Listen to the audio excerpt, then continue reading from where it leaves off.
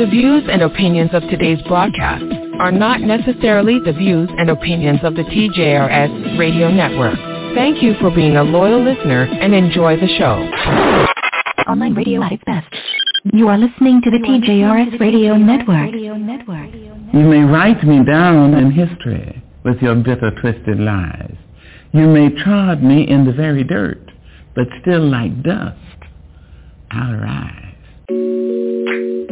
Good morning, and welcome to the Seriouside of the Jrilshow, the show where we discuss politics, social issues affecting people of color, and every now and then a little comedy as well. Now here's your host, Jrilshow. Thank you for that wonderful introduction, and today is February 11th, 2024, and here are the topics that will be discussed in this week's edition of the Seriouside of the Jrilshow. There's this breaking news out of Washington now. The report into Biden's handling of classified documents has just come out. It's quite a stunning quote here. The special counsel, this is according to AP, special counsel says Joe Biden came across to investigators as well-meaning elderly man with poor memory. That is going to be on every Republican ad until the end of this campaign. Right now, I'm standing outside of the U.S. Supreme Court as justices inside are hearing arguments in an unprecedented case. The question before the court is whether Trump is eligible to even run for office again. When Jennifer Crumbley was called back into court after only a day and a half of jury deliberations, it was no surprise which way this verdict was headed. Let me ask you a question, Dr. Umar. Are you totally against interracial relationships? I am totally against it, and I want to make sure you understand why. Online radio at its best. Lord Jesus, thank you for this new day. I thank you for life. I thank you for health and your divine joy. I ask today that you strengthen my faith. Help me to be a person who is rooted in you, who completely and totally trusts you. I know that your word says without faith, it's impossible to please God. And Father, my desire, my prayer is that I have enough faith to please you. So I ask that you give faith like some of the great men and women of the Bible. Give me the faith and determination that the woman with the issue of blood had, if I can just touch the hem of your garment. If I can just be in your presence. Give me faith like Daniel and Job, that if I were to lose everything, if I were thrown in a den of lions, if my house and car were taken from me, I would still praise you. I would still place my trust in you. I pray that I have strong faith in God to be able to say, though he slay me, yet will I trust him. Lord, give me the boldness of the 3 Hebrew boys, the boldness to remove every idol in my life, the boldness to refuse to bow down to anything that tries to take your place in my life. Help me to be bold enough to remove it, whether it be a relationship or my career. Help me not to bow down to any other gods that try to take your place.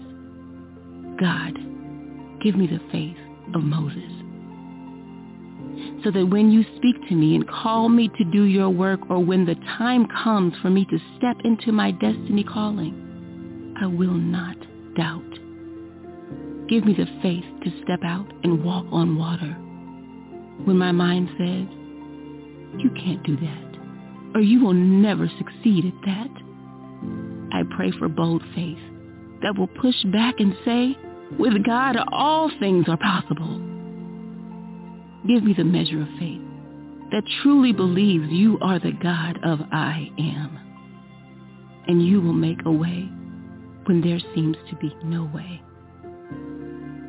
Lord, I pray for a heart of worship like David. I too want to chase after your heart. I too want to worship you in spirit and in truth. Lord, I want to be obedient like Noah, so that when the naysayers try and talk me out of your calling over my life, May I have the strength, belief, and conviction to obey you regardless. Father, I pray for wisdom like Solomon, so that I may be able to navigate this life, so that I may be a positive influence over my family and friends. Make me a better person. Refine the impurities in my heart, and Father, I pray, may you increase in my life as I decrease. Amen.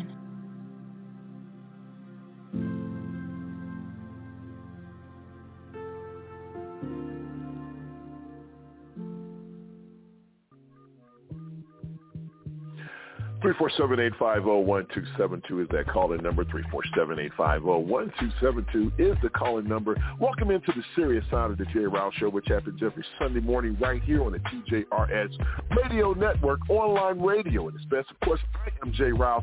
Thank you for spending a portion of your Sunday with us. And as always, I never share this thing by myself, the man who gets the first and last word here on the Serious Side, the one and only Mr. L to the E to the S is in the house. Good morning, sir. How are you? Well, good morning to you, and good morning, Nessa.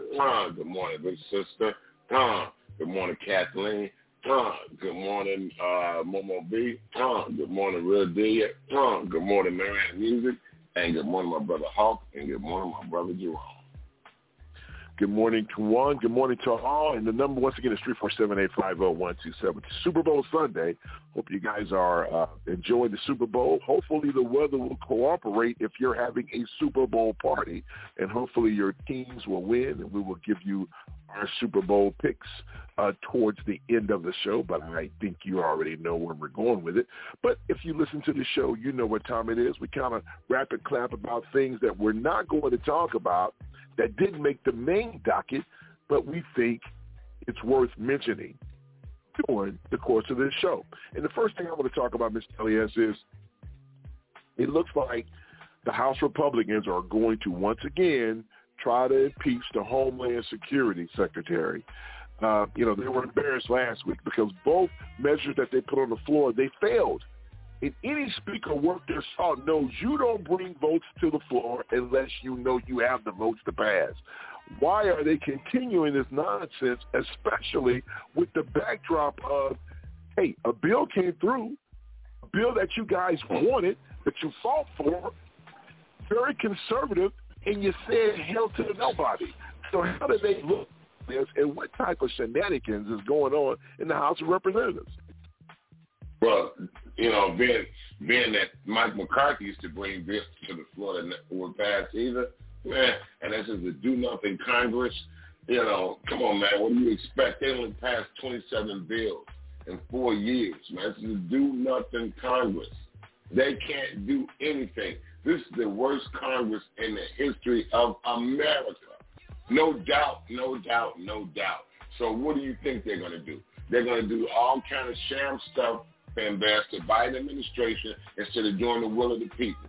They're never going to do the will of the people, because if you do the will of the people, they will get stuff done. The reason they don't want to pass that bill is because it would help Biden with the one thing that the two things that they got a problem with. One thing they can't help with, but the second thing is immigration.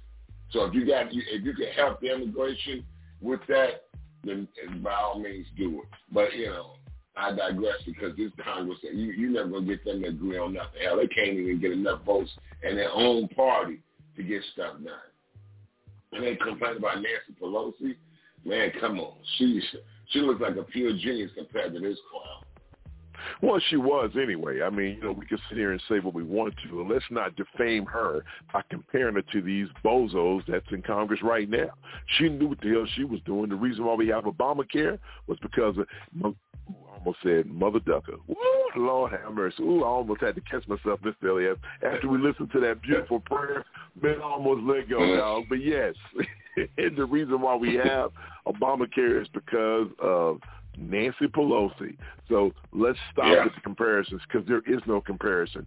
These are a bunch of fools that are in Congress right now, and the only thing they know how to do is obstruct. We say it all the time. They are great ambulance chasers, but are not ambulance chasers, but car chasers. But as soon as they catch the car, they don't know what the hell they're doing. That's just, what, point blank. That's just what it is. No, and they're going to bring this up for a vote again. And what I can't understand is they must think the American people are stupid, and some of them are. How do you bring this vote? How do you bring this vote to the floor when it's been publicized that the bill that they brought to the floor, everything that the Republicans were begging for? There were Democrats that says, we're going to hold our nose and vote for this because we understand the overall importance of passing this bill because it has Ukraine aid, it has Israel aid, and we'll talk about that in a second. But at the end of the day, Democrats didn't like that bill, but they voted for it. And these fools shot it down. And then they're going to impeach the Secretary of Homeland Security. You know why they're impeaching him? Because they said he is failing to secure the southern border. Well, hell, if that's the case, should we impeach all of them, Mr. Elias? I wish we could. I really wish we could. This is ridiculous.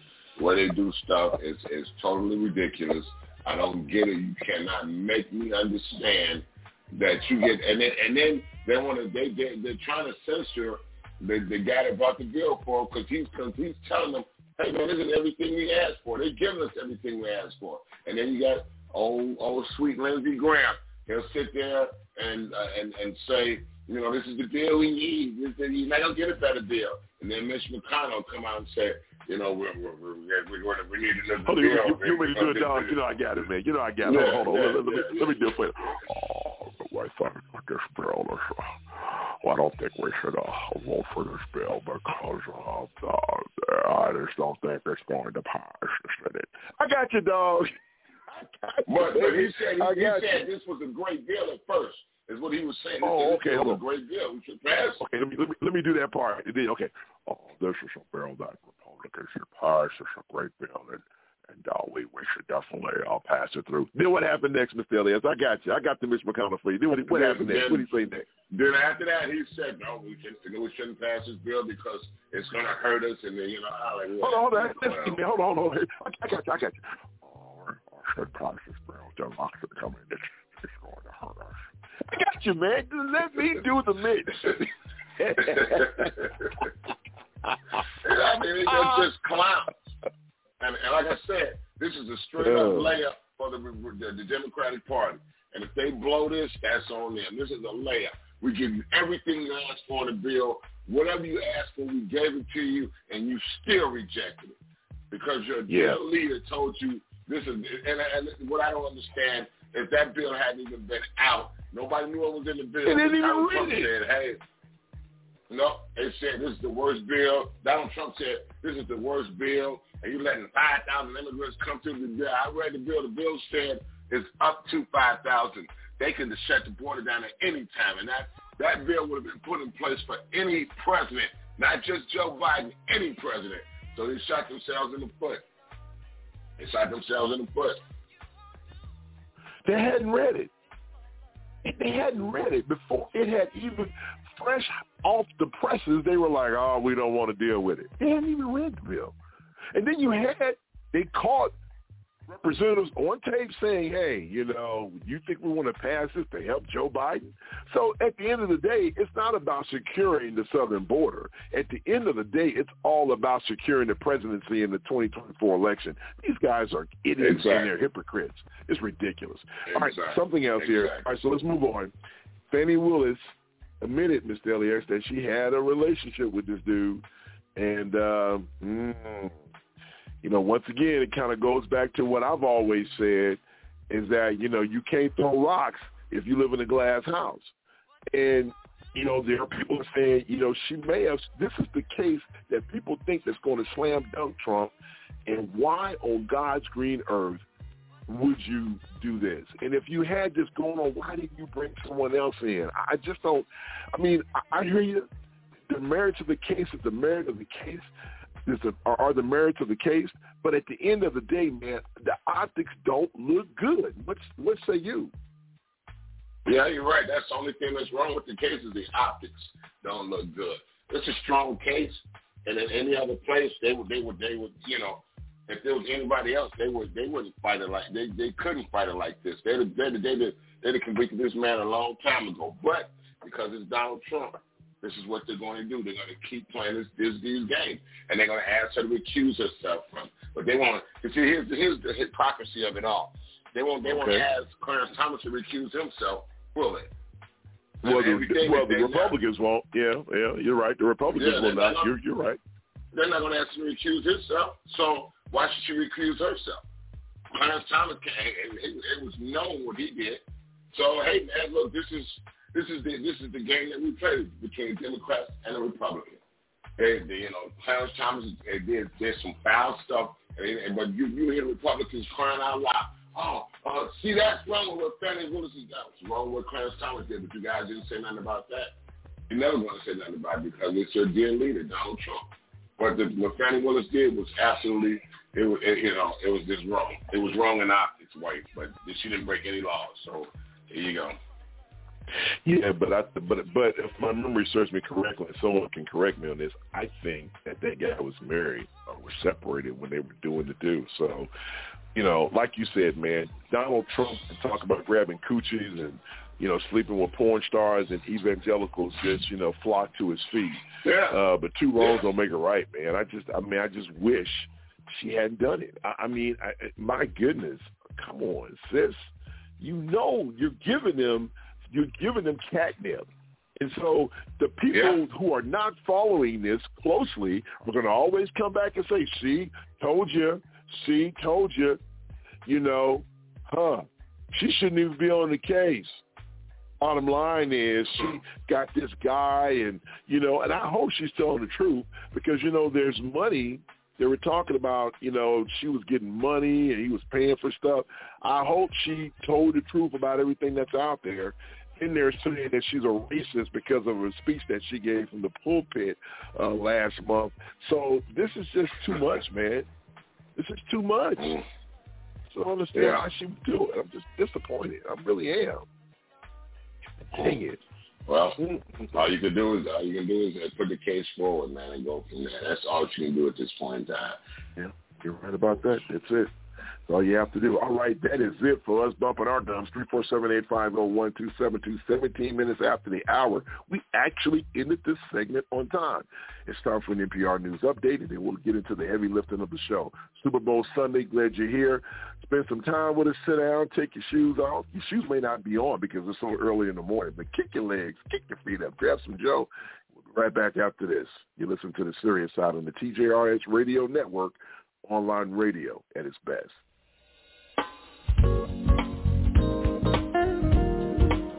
Live from NPR News in Washington, I'm Giles Snyder. The Senate will try to move closer to passing a more than $95 billion military aid package for Ukraine, Israel, and Taiwan today, after Republicans last week abandoned a larger bipartisan compromise that combined foreign aid with border security. Majority Leader Chuck Schumer is pledging to see this latest aid bill through to the finish line. As I've said all week, we will keep working on this bill until the job is done. Voting is expected to begin early this afternoon. The measure will need 60 votes to overcome a procedural hurdle towards Senate passage. Funding for Ukraine is a central focus of the bill. President Biden has said that Congress would be guilty of neglect if it fails to pass the measure. The White House is condemning former President Donald Trump's comments about not protecting NATO allies from a potential Russian invasion as appalling and unhinged. Appearing at a rally in South Carolina this weekend, Trump said he would encourage Russia to do whatever it wanted if NATO allies don't keep up with defense spending targets.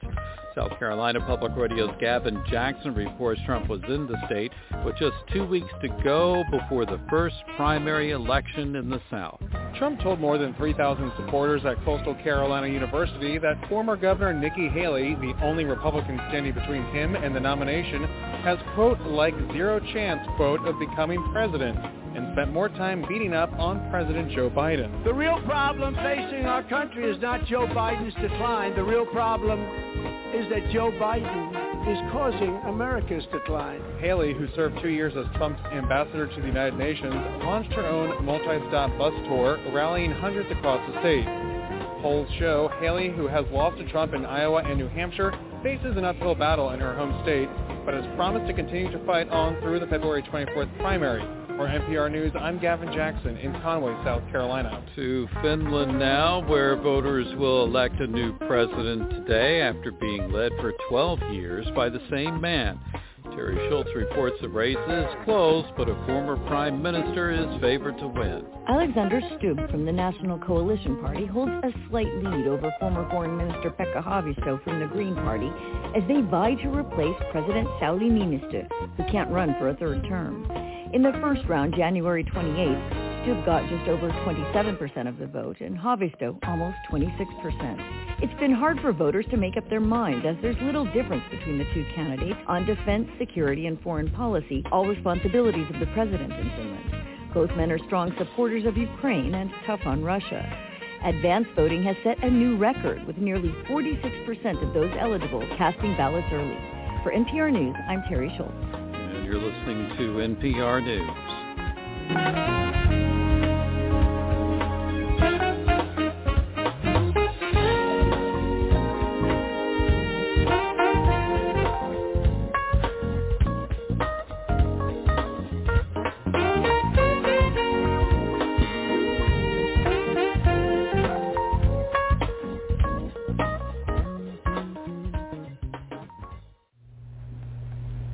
The NAACP is committed to equality for all people, especially the equality of foundational Black Americans. Every other child gets a chance at economic equality. Every other child gets a chance at living the best life they possibly can. Doesn't he deserve a chance too? Learn more at NAACP.org. Online radio at its best. There's this breaking news out of Washington now. The report into Biden's handling of classified documents has just come out. It's quite a stunning quote here. The special counsel, this is according to AP, special counsel says Joe Biden came across to investigators as well-meaning elderly man with poor memory. That is going to be on every Republican ad until the end of this campaign. In addition, I know there's some attention paid to some language in the report about my recollection of events. There's even reference that I don't remember when my son died. How in the hell dare he raise that? Frankly, when I was asked the question, I thought to myself, it wasn't any of their damn business. Welcome back in, 347-850-1272, 22 minutes after the hour. You're listening to the Serious Side of the Jrilshow, which happens every Sunday morning right here on the TJRS Radio Network, online radio at its best. That was President Joe Biden. The report was released this past week on the sensitive documentation saying that he will not be charged. The special prosecutor or the special counsel said that the president will not be charged. However, you just heard in the hit the comments that the special prosecutor made, special counsel made. Mr. Elias, this is, 2016 all over again. James Comey, said that Hillary Clinton didn't do anything wrong, but then he went on to add his own personal remarks, and a lot of people feel that sunk Hillary Clinton. We just talked about Fannie Willis in the mashup before we got here. Once again, here's a situation where, and here's the key word here, Mr. Elias, they said the president willingly. So remember, it was like, hey, I don't know how it got there. It may have gotten moved by accident, but it sounds like the president knew, and he took this information willingly back to his personal residence, man. And so let me play devil's advocate. If I'm a Trump supporter, why is this any different? Why is it any different? Yeah, because I'm just playing devil's advocate. Once they found it, he didn't play games with it. That is the biggest thing. How they knew Trump had that, and then they said, "Hey, man, return it." He was like, "I ain't returning nothing. I'm done with Trump. I ain't gonna return nothing." Had Trump willingly took it and said, "Hey, look, here it is. You want it back? There it is. Take it." Same difference. Same thing that Trump did. Joe Biden did the same thing that Trump did if he willingly took the information. I'm saying if he willingly took it. But once they wanted it back, he gave it back. Trump said, nope, I'm not giving anything back. Here's a few documents and they said, no, you had this, and this. I want all of it back. He said, I ain't giving you nothing back. Come take it from me if you want it. That's what they did. But okay, I'm going. Once again, I'm a Trump supporter for the next 5 minutes. So here's my response to that. It's a federal crime to willingly take sensitive documentation. Now, you're not a Trump supporter. Trump supporter don't care about that. Okay. No. But what I'm saying is, but I hear what you're saying. You're saying, okay, yeah, Donald Trump, he willingly took secret documents, and he willingly obstructed justice by not only lying and saying that he had returned everything, but instructed his people to hide it and destroy. So, yeah, there's an extra charge there. At the end of the day, the president still committed, according to the law, a crime. So why is he not being prosecuted for that?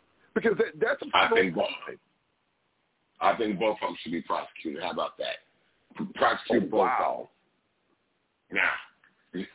Now, Mr. Trump supporter, what are you going to say? I have nothing to say. But my response is what you think is one thing, but what's happening, the reality of it is he's not being charged. So how do you spin this?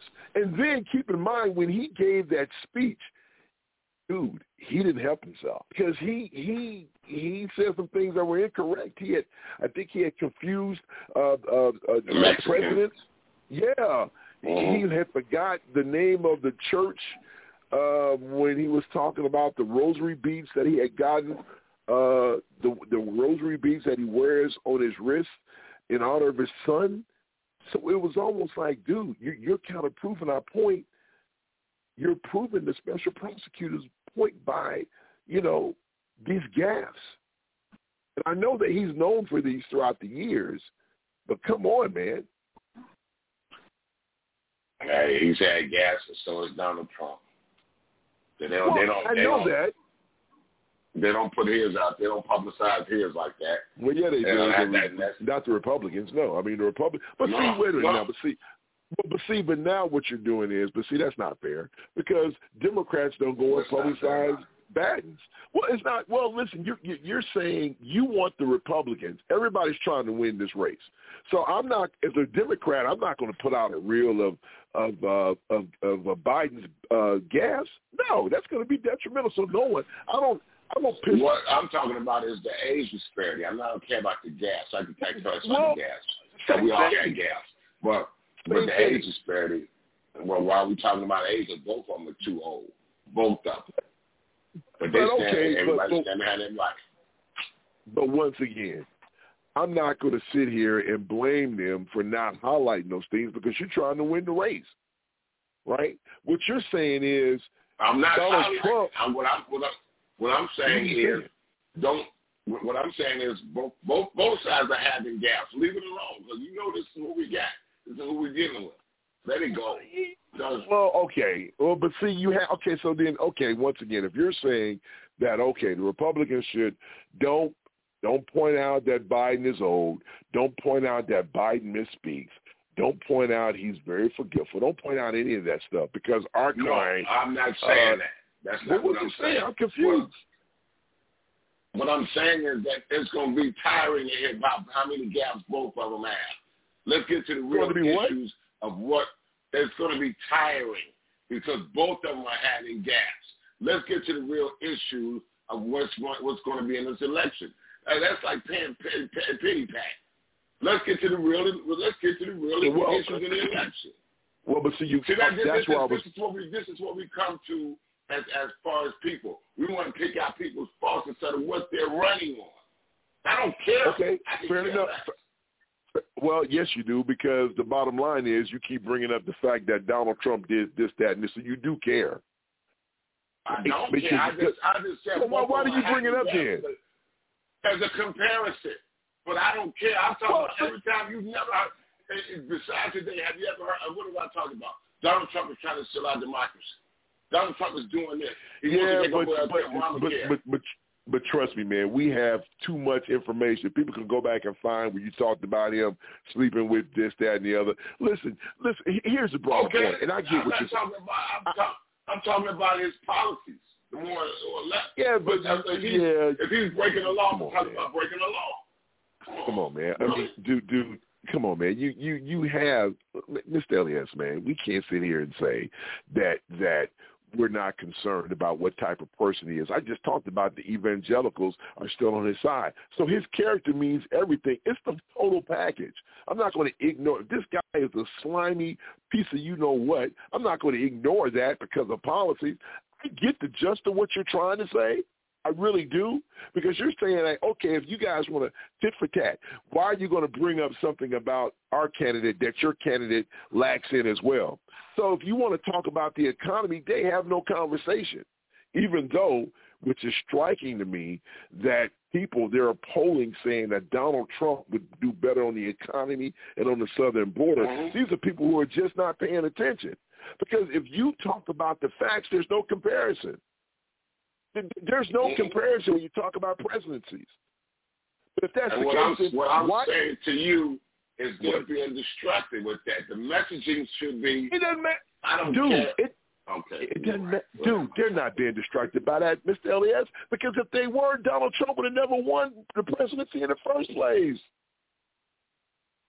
Were they distracted with Hillary's emails?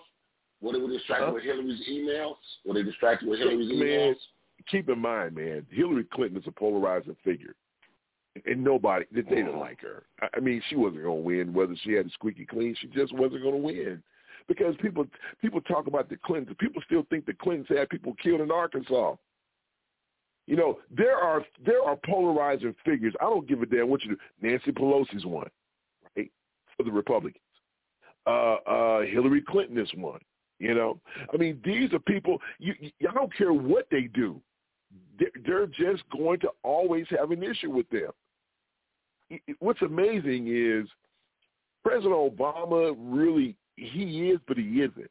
Because I've seen too many threads where Republicans have come back and said, I don't like his policies, but he's a good dude. So he was that guy that kind of, even though when he was in the fray, they really went after him. But now that he's out of office, they don't, they keep, you hear some of them talk about, Obama policies, but trust me, he's not villainized like Nancy Pelosi and Hillary Clinton. They just can't stand them two. They just can't stand them. So, I mean, I don't know. For me, so I want to go back to something that you said earlier. You said that, now were you just saying that just to mock me, or were you serious about that? Were you serious that the President of the United States should be charged and prosecuted? Were you serious about that? Mm-hmm. Yeah, mm-hmm. He should be. If he broke the law, he should be. Wow. Now, what's the difference between him breaking the law and Donald Trump breaking the law? Man, I have no response to that. I just don't. I mean, because, and so it kind of plays into what I was saying, that as a Donald Trump supporter for, a fictional Donald Trump supporter, how is this any different? For me, I'm like, how is this any different? I mean, this guy broke the law, so then why are we not prosecuting him? Why are we only prosecuting Donald Trump? Both of them should be charged. Now what? Now what do you think they would say? What do you think the Trump supporters would say? No, you can't charge him. Come on, man. You can't charge who? You can't charge Donald Trump, but you can charge Joe Biden. This is the hypocrisy that we live with. Well, I agree with that. Charge both of them. Well, I agree. Well, I don't know about it. I don't know if I agree with that part, but okay. I think that for the greater good of the nation, Biden is already weak. Listen, I believe the reason why Biden won the presidency is because he was President Obama's vice president. I really and truly believe that. Now, people can push me on that. People can say that you're not. That's not true. But I really believe that's the reason why he won the presidency. But my goodness, man, this situation here, that he willingly took the documents, that's the part where people are saying, willingly, because we were always led to believe that, They just found him in there. And they were talking about, and I saw something on Fox News where, and I didn't know this, that, the vice president was, and he wrote it in his book apparently, he was thinking about resigning because of President Obama's Afghanistan policy. He didn't agree with sending troops in that region, and he was thinking about resigning, but he second guessed it because of how it would look, and and he wanted to support the president. But man, this is crazy. This is crazy stuff that's going on here. And but you said that they should prosecute the president. Wow. Okay. If he broke the law, and he broke the law, you should. Then, hey man, look, let's just be honest. Nobody's above the law. We keep saying that, so nobody's above the law. Yeah. Okay. All right. So interesting. Yeah. What do you think, Jerome? Oh, Mr. Elias, can you introduce him first? I didn't even know he was here. Can you introduce him? Jerome, please, let us introduce you first, bro. Because, you are a distinguished member of what we do. And, it is blatant. It is blasphemy for us to just let you come on in here like you some caller. So let's do it the right way. Hey. There you go. So now, we have amongst us the smartest man in the world, Mr. Jerome Esprit, who brings you on a weekly basis, on a need-to-know basis. My brother from another mother is in the house. Now, Mr. Elias, I pass the baton to you, and then you can talk to our guy. Well, first of all, I want to say what's up to my people. What's up, my people? What up, Jerome? What's up, man? How you doing, man? What's happening? All right. I'm good. So I'm thinking, okay, so is the question whether we think Biden should be charged? Is that the question? No. Well, I guess. What me and Mr. Elias were talking about was, once again, this whole situation. And so I said, okay, let me play devil's advocate here. As a Trump supporter, hell, what's the difference? And so Mr. Elias is like, look, man, because taking secret documents is a felony, willingly. So Mr. Elias is like, look, man, nobody's above the law. Prosecute his ass too, and that's where we were. That's where we are right now. Okay. So, yep. And so, okay, I was following that part. Well, first I want to say, just to go back a little bit, Jay, yes, you're absolutely wrong to say that Biden won because he was Obama's. I think so. Obama. That's just my opinion. We're in America. But let me help you out with that so you can have a slightly different perspective, right? Okay. He's known because of Obama, right? Like because he was a vice president, like all vice presidents. You don't see us saying Dan Quayle won because he was a vice president, right? So you can have some marketing because you're vice president. But Dan Quayle? But what happened was you always, and because I know we have a tendency to rewrite history a little bit, you have to remember the race that he was in. You're talking Elizabeth Warren, Bloomberg, and none of those folks was going to win. None of them. So he beat them. He didn't win because he was Obama's vice president. Being vice president to Obama gave him marketing that let everybody know who he was. That's what I mean. He was a good alternative to that. And so when we came into, remember, he lost the primaries until he got to South Carolina. So when people say things like, oh, they won primaries, it makes it even, I'm telling you, no, that's not true, right? Just like with Trump winning and probably going to get the nomination, Trump is not popular in this country. Don't believe that. No matter what kind of marketing you get from news, and again, I don't know how many times we tell you Fox News is not news, and you're bringing us stories from Fox. So that would be a whole other story. I'll talk about that later. But having those guys actually use a megaphone to create a reality that does not exist is what Fox is really, really good at. So, when you start talking about Biden and arresting somebody for having documents, people are arrested for things and plead, not guilty or accept a plea bargain, and they let them go, right? people get pulled over for speeding tickets. They were speeding, and they say, slow down. We're going to give you a warning. That is to the discretion of the court, and that's the discretion of the officer that pulls you over. So the discretion is that whether your crime was actually a crime against the citizenship or the government, and most of the time when your crime is not intentional, the reason they throw the book at you is when you know you're breaking a crime and you break a crime and you do something. So when you say, hey, I have these documents, yes, you're not supposed to even leave the building, but everybody steals, right? You have taken a pen from work by mistake. Everybody has, or a paper clip, something that you didn't buy. You walked away from a bank with a pen and was like, oh, my bad, right? You don't get prosecuted for those. Right? Okay. They're like either return it, apologize, take a plea. Like we have discretionary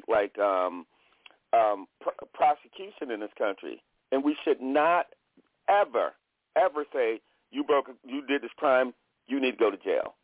Because I understand why black folks do that, because we've always been treated like that, right? You did the crime, you do the time, and white folks will do fentanyl, and it's like, let's get Narcan and get that fool some help. They show compassion to other people, but don't show compassion to us. So as a result, we don't show compassion to ourselves when something happens. So when there's a crime, it always goes to the intent of the crime, and it goes by your maliciousness of your crime. Like whatever it is that you did, if you're doing something intentionally to harm or hurt somebody, is how we deal out crime and punishment. So everybody. Let me ask you a question. Well, let me ask you a question. And so are you saying, because I hear it's like I think you're leaning one way, but then you say something else. First of all, comparing pens to national security secrets, I don't know about that, but I get where you're going. Here's my question for you. Real quick. So are you saying, because I agree with everything that you just said as far as, listen, it's up to the discretion of whomever to prosecute, whatever. I'm with you on that. So are you saying that he should be charged, and then they come back and say, okay, based on, no, that's not what you're saying? So, okay, go ahead. I'm sorry. I was trying to understand where you're going with it. I'm saying that Biden has been in government for so long, and he's always had national security secrets.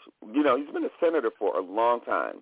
He was on the Intelligence Committee. He was just in government for long periods of time. So the risk of that dude selling secrets is probably pretty low. So whatever documents he may or may not have had that he collected from his office or whatever, as long as he returns them in good faith and be like, do we know of him delivering secrets to somebody? Do we know of him talking and telling people the government's business? I'm saying we don't know of that. Trump intentionally said, oh, I don't have none, and he stored them in his back room.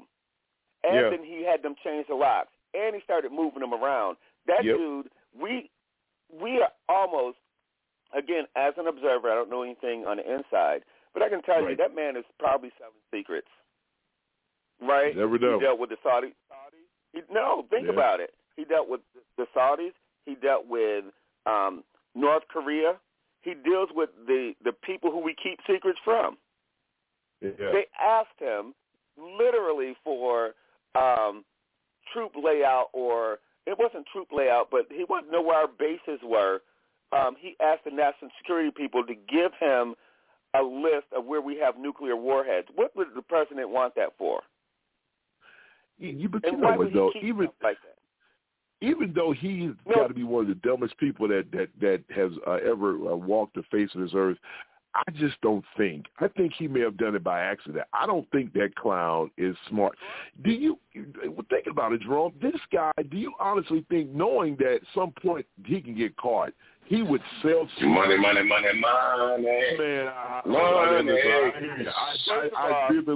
I disagree with that. I think his dumb ass would do it by accident, but I don't think he would do it intentionally. Okay, I'm just telling you. That's just my opinion. We're gonna get you help.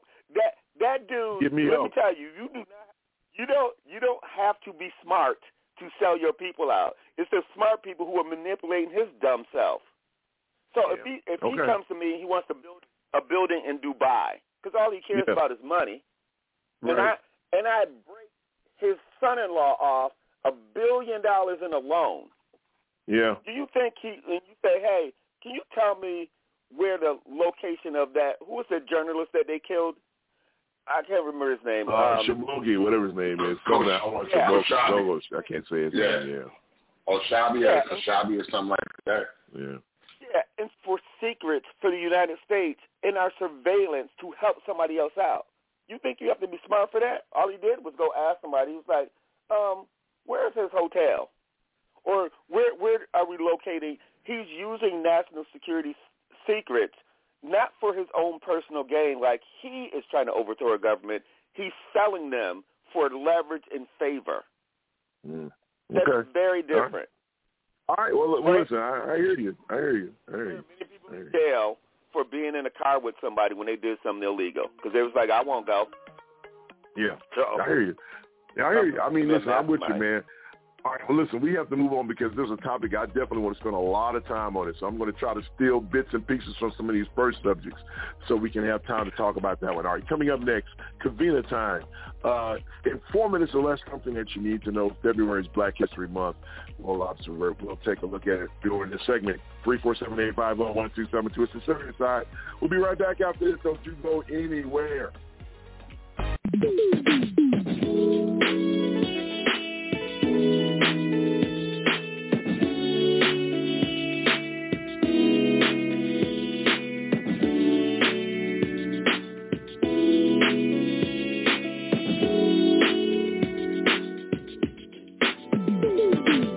Martin Luther King Jr. was a martyr who was loved by most and hated by only a racist few, right?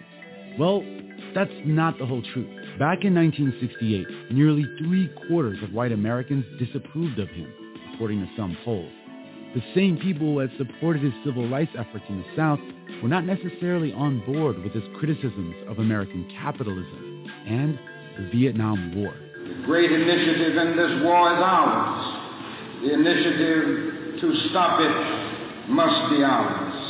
He gave this speech right in the middle of the Vietnam War, and the response to it, even from some of his friends, was harsh. One of his closest advisors told him that it was going to damage their cause. The director of the NAACP said that the racial justice and anti-war efforts have, quote, too little in common, and that King should, quote, give up one role or the other. This image, the rebel shunned by much of America, is not the image we celebrate every year. Why? One of King's biographers, Jonathan Ives, says it's because it makes us uncomfortable.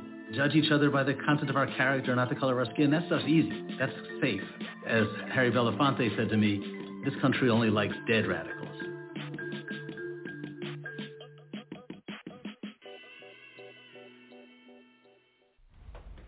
Oh, those boys are much too much. Those boys are much too much.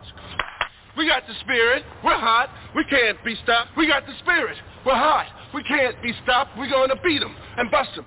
Beat them. The smallest moments can have the biggest impact on a child's life. Let's get a little bit rowdy. R-O-W-D-Y. Take time to be a dad today.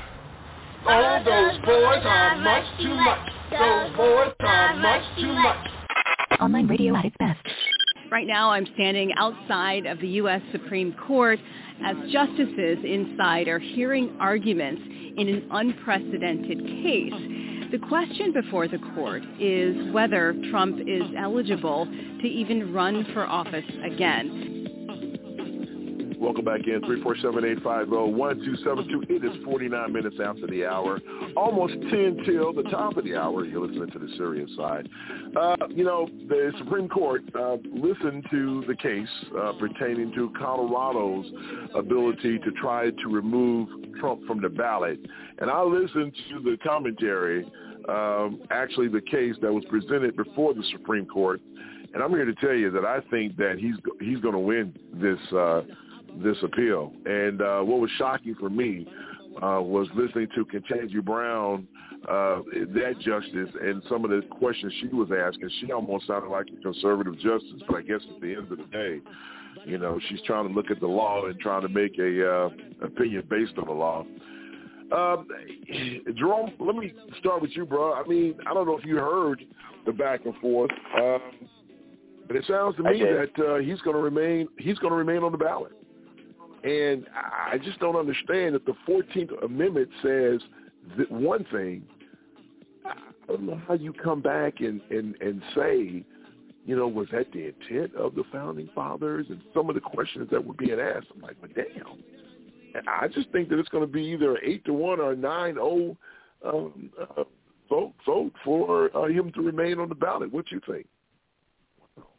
Well, yeah, I think he's probably going to so he's probably going to remain on the ballot because they're probably going to unanimously side against Colorado. Now, here's why, though, right? So I know these guys are pretty smart, you know, they're attorneys, but his argument was bad. So what happened? You know, I heard that. Yeah.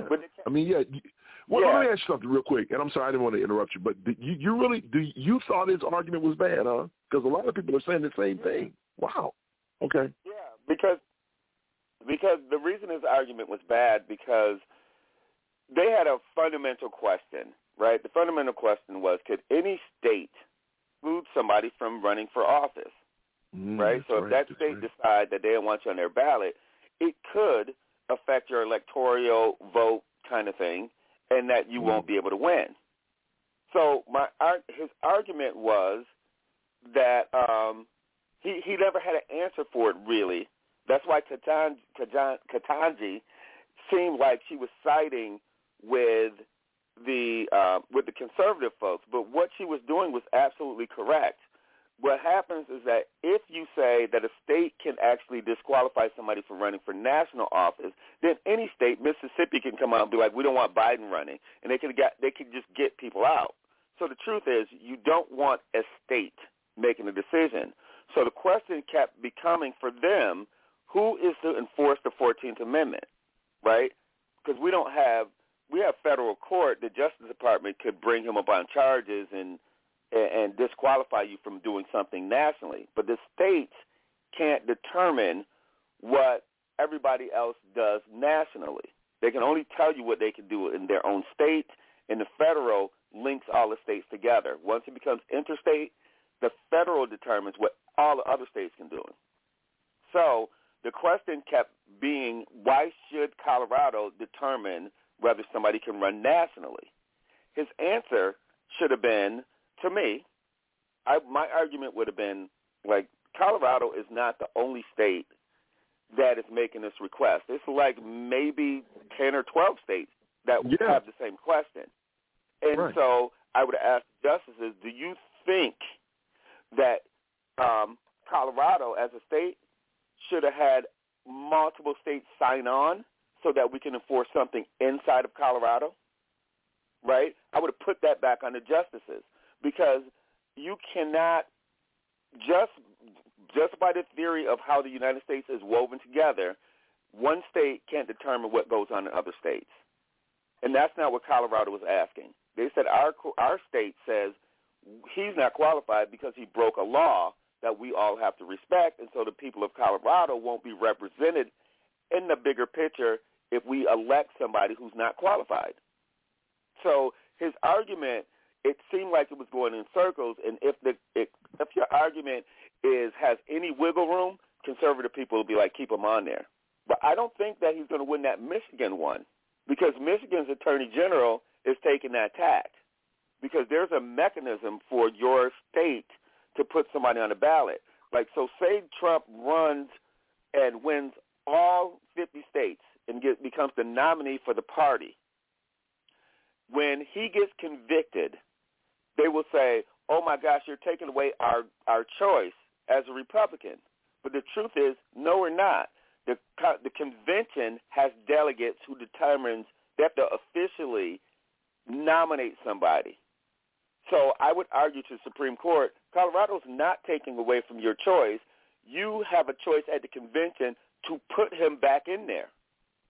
We don't have to, as a state, nominate you or even let you run because you know the convention you can win all of your primaries and the conventions can pick somebody else. I don't know if most people know that. So his argument should have been like, we're not taking the choice away from the people. They can go to the national convention and nominate and elect Donald Trump to represent them. Colorado's not doing that. We're just enforcing state law that says that we don't law, people who are felons to vote. Do we say, hey, that felon should not have his right taken away for a federal election because he's not eligible to vote in the state?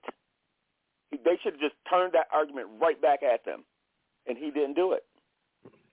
Huh. Or I shouldn't say that. Maybe I'm just a better attorney than he is.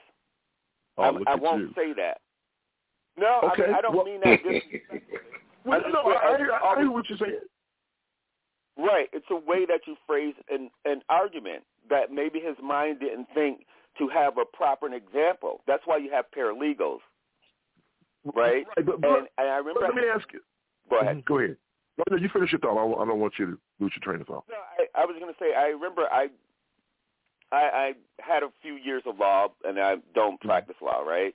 But I knew a lot of attorneys, and I worked for a really large law firm. And I started doing judge races, actually.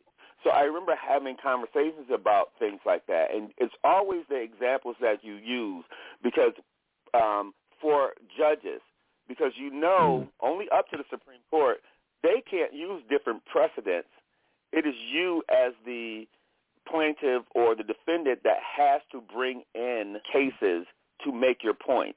They can't rule against something that you don't bring up. So they won't use, we know that this is back here, so he should have said this. If you don't say it in court, they don't consider it. So it's your job to find a paralegal to cite you a case that makes your point. And so while they were asking questions, I would have asked them, I would have cited other things. So, again, if somebody gets a felony and they can't vote, should they still be able to vote for president? What do you think about that? Because that's what you're asking the people of Colorado to do, is to say, we are disqualifying that guy from voting, but what you're telling me is that if the office is federal, which is only one federal office, and that is president, because even the state senators are state senators. Even your congressmen are state representatives. The state can regulate everybody else, but the president holds a national office. The states just get the vote on them. So the state of Colorado, through our government, is saying as for representing our population, that we have made a decision that fool is not going to represent us. And there's a mechanism that's around that at the National Convention that we can choose whoever our delegates are at the convention. There's an override, so we are not unjustly affecting them. All right. So, Mr. LASC, my what I would say is that it's amazing that you're concerned about the states making these decisions. However, you didn't have a problem with the states making decisions on abortion. So it's like they're talking out of both sides of their necks, and I hear what Jerome's saying, and I do understand a little bit about what's going on. But the bottom line is that the 14th Amendment, as far as I'm concerned, was pretty clear on what needs to happen. And everything in that 14th Amendment that he was not supposed to do, he did. And so, if we're going to continue to interpret the law, or, we're concerned about this, and I get it, because now it's like, for example, what's going on in the House of Representatives. We talked about this during the mashup, how they're trying to impeach the Secretary of Homeland Security. We all know that impeachment is supposed to be a serious crime. It's not. You're not supposed to use impeachment because you disagree with somebody's policies. It's when you commit high crimes, and the Republicans are just throwing around impeachment like it's nothing. So I get where Jerome's going, and I even, dare I say, somewhat understand what they're trying to do, the Supreme Court justice is trying to do. But, dude, to me, this is black and white, Mr. Elias. What say you? It might be black and white, but you got to look behind the scenes, Jay. The Republicans are throwing around the impeachment process because of their dear leader, if you think about that. But that's what the Supreme Court. Well, you just brought that up. And then what the Supreme Court did, I watched it, and I thought to myself, wow, there's some, the times he had some compelling arguments, and I listened to it, and then when Jerome said what he said about, Mississippi could go out willy-nilly and just throw people off, we don't want Joe Biden on here, and all other red states can throw him off. They, you got to look at both sides of that coin, man. So, yeah, but bottom line wait a minute. is, let me ask you this. I don't want to lose my train of thought. I want to get your response to this. But wait a minute. You can come up with whatever reason you want to come up with. If the 14th Amendment spells it out in black and white, and he broke all of these, I don't get it. So we're going to ignore that? Of course we are. Well, of course. Yeah, because the question was who enforces federal law? Mm-hmm. Can states enforce federal law? Yeah, well. And that was the question. Okay. So it's federal that enforces that, which I think is Biden administration's problem. And I said this from day one. Having a conservative, again, Obama only nominated Garland because he was conservative, thinking that he would make it on the Supreme Court, but he is still conservative. And since he didn't charge Trump 2 years ago, is why we're in this mess right now. Those fools held out and did not charge them, and now we're running up against a time crunch. Merrick Garland, yeah. Well, wait a minute. Garland. Okay, so are you saying that he should have been I thought his thing was let him go through, there's a process in place to deal with the president, and that it's unprecedented that you charge a sitting president. I mean, even though there's nothing written down, but that's just the way it goes. Wait a minute. What are you talking about, sitting president? Trump's not president. I'm sorry, 2 years ago. You said charge him 2. On what? Charge him on what? On exactly what they're charging him with now. They held out on all You're this saying stuff. You're saying they should have did it 2 years ago instead of waiting. Okay. Yeah, I'm saying at least a year and a half ago, because they're already convicting the people who were January 6 people. They already convicted. Those people are serving time right now, right? They're picking up people, hundreds of people all around the country. They are charging them, and they held out on charging Trump because they thought, for publicity's sake, that if they charge enough people, then the public sentiment will change so that by the time they do charge them, we'll know that he influenced them. It was a calculated risk, and they were wrong because white folks get the benefit of the doubt. It was a calculated risk. But let me ask you this. Do you think it would have made a difference? Because look where we are now. He's been charged now. They're coming up with every reason in the book to not, yeah. I mean... Okay, but their argument. But think about what their argument is, Jay. Their argument in court is you're taking the choice away from the people because he's an active candidate for president, and now he looks like he's an inevitable nominee for the Republican Party. So this is a political move. That's their argument in court. So they're like, we need to wait. Remember when he was in office, Mr. McConnell was like, oh, there's a mechanism, wait till he's out of office and you can charge him. Now he's out of office, they're like, no, he might be back in office so we can't charge him. See how this circus is going to go around? This Ferris wheel goes around the circle? That no matter where he is not president. We need to understand this, opposed to Fox News keep calling him that. You're a freaking citizen after you're president. You're not lifelong commander-in-chief of jack squat. So just like charging Biden with having classified documents, you can't really charge him now because he is president now. So classified documents is under his purview right now. When you're out of office, it is not in your purview.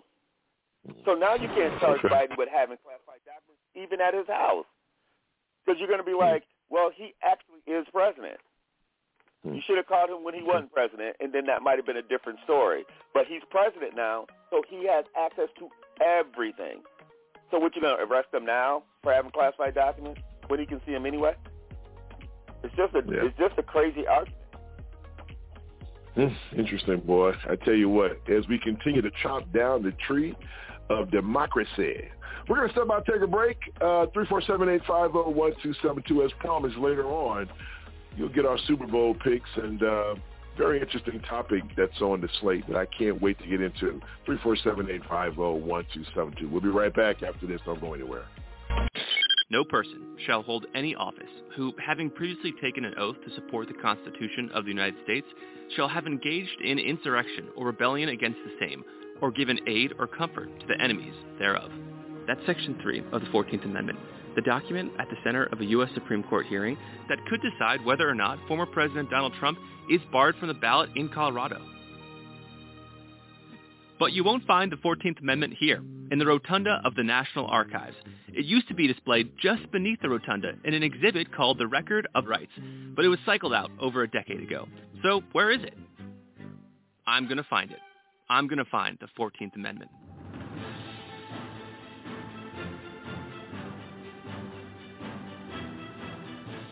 National treasure. It turns out the 14th Amendment has been living in a protective box in a cold room inside the research wing of the National Archives, and a very kind archivist brought it out just for us to see. Here it is, the 157-year-old document, written and passed by Congress and then later ratified by the states soon after the Civil War. Just standing here, you almost feel the person who wrote it, and then it kind of takes you back in time. These flimsy little pages have really defined our country's laws, government, and society in the last 100 years. Now, the application of Section 3 of the 14th Amendment is under review by the Supreme Court after Colorado's highest court upheld a decision that found former President Donald Trump did engage in insurrection on January 6, 2021. In short, the Supreme Court could block Donald Trump from the ballots, and the 14th Amendment sits at the center of it all. Everything in here is virtually a living document. It's relevant, and it will continue to have relevance. These little etchings that we call language or in words, affect our country, affect the laws, affect society, and it all started here. And we're looking at it. It's pretty incredible.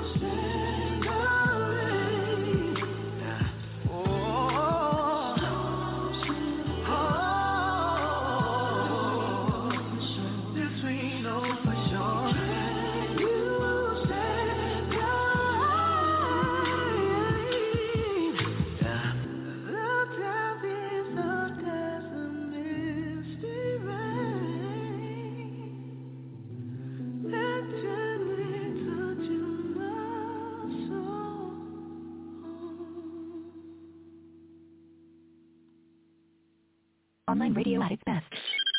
When Jennifer Crumbley was called back into court after only a day and a half of jury deliberations, it was no surprise which way this verdict was headed. Welcome back in, 347-850-1272. It is 10 minutes after the top of the hour. You're listening to the Serious Side of the Jrilshow, which happens every Sunday morning right here on the TJRS Radio Network. Jennifer Crumbley was found guilty in the case against her. Negligence. Her son shot and killed 4 students. I think he injured 6 more, including a teacher, during a shooting a few years back. And this is an unprecedented case because basically what the law is saying, hey, look, as a parent, you are responsible for what you do and, for what you do with your child. And, we've had this conversation before in the show a while back, and this is when Kathleen was here. And I remember bringing this up. And so I'm curious as to how you guys feel about this. Because some people say, listen, you can't blame the parents for what the kid did. But in this case, they're saying, look, you knew that this kid had mental issues. And the way you guys joked about certain things in your household, the fact that the day of the shooting, the school asked you to remove your son and y'all refused to, which, I'll talk about that in a second, because why didn't the damn school just throw him out? I don't get that, but whatever. But at the end of the day, will this ruling resonate and will more, parents be more active in their kids' lives? I don't know how this is a weird one. So let me, Ms. Elias, what do you think, man? I mean, she's going to jail for the rest of her life because she was convicted on all 4 counts. And I think all 4 counts carry a maximum of, 20 years or something like that. So there's a good possibility that she may spend the rest of her natural born life behind bars. What say you in regards to this case? You got to look at the whole validity of the case, Jay. Okay. And look, they bought the gun for this kid, right? Right. This kid has been sending text messages and writing out stuff on his everything else. And then his mother told him, sent him a text message on the day of the shooting, talking about caught. Saying what? You're breaking up, Murphy. It may be me, I don't know, but you're breaking up. What did you say? On the day of the trial, on the day of the shooting, he sent the text message saying, "Don't get caught." Yeah. Man, they were complacent in their sons. Is it me, Jerome, or is he breaking up real bad? He's breaking up bad, or is it me? Jerome? I'm sorry, yeah. I was talking. His connection is breaking up pretty bad. Okay, all right, got you. All right. Yeah, I didn't know it did say that she texted him saying don't get caught. I didn't know that part either. Yeah, I didn't know that part either. Yeah. Yeah. These are actions that he got. Would say. What I said was, these are all actions from his parents, man. You don't buy somebody that you know that has mental problems. You know your child. Right. Why would you go out and buy him a gun? Do that. You know he's missing. Yeah. Well, I didn't know about her sending a text saying that either. I know she had sent some texts and they were kind of joking about some things. But yeah, I just thought that, man, to I guess the bigger picture here is because, as I watched that verdict, then I was on, YouTube and I was watching this video of this man showing his kid how to shoot an AR-15 and then showing how to make the transition from his rifle to his weapon. And I was reading the comments. God blessed his father for teaching his son the right thing to do. And I'm like, what are y'all talking about? And almost every comment said the exact same thing. So what are you doing? So what are we doing? Are we preparing him to be a soldier when he turns 18? He's 10 years old. I mean, so you're showing him how to shoot an AR and then make the transition to a handgun. I mean, the last time I checked, you can't use ARs to hunt deer. So what is this all about? Gun culture is crazy. All the time. Say what? Just all the time. Just all the time. You walk into a gun range. Go to a gun range. Gun ranges all the time. You walk into a gun range, you see kids in there by the miles. Okay, man. And I just don't understand. It's not that what I'm saying is nothing new. What you're saying is I can't believe it. Man, this has been going on since I've been going on. Listen, 30 years. Yeah, I know that. What I'm saying is that what I can't believe is how the comments and people, oh, God bless this father. What a great dad showing his son the proper way to use a weapon. And like I said before, I can see if it was some type of bow and arrow showing, weapons that are used to hunt. This little boy's 10 years old. You're showing him how to transition from an AR-15 to a handgun Glock? Is he a future cop? Is he a future soldier? What's the training for? That's what I'm trying to get at. What are we teaching them to do? These people are nuts, man.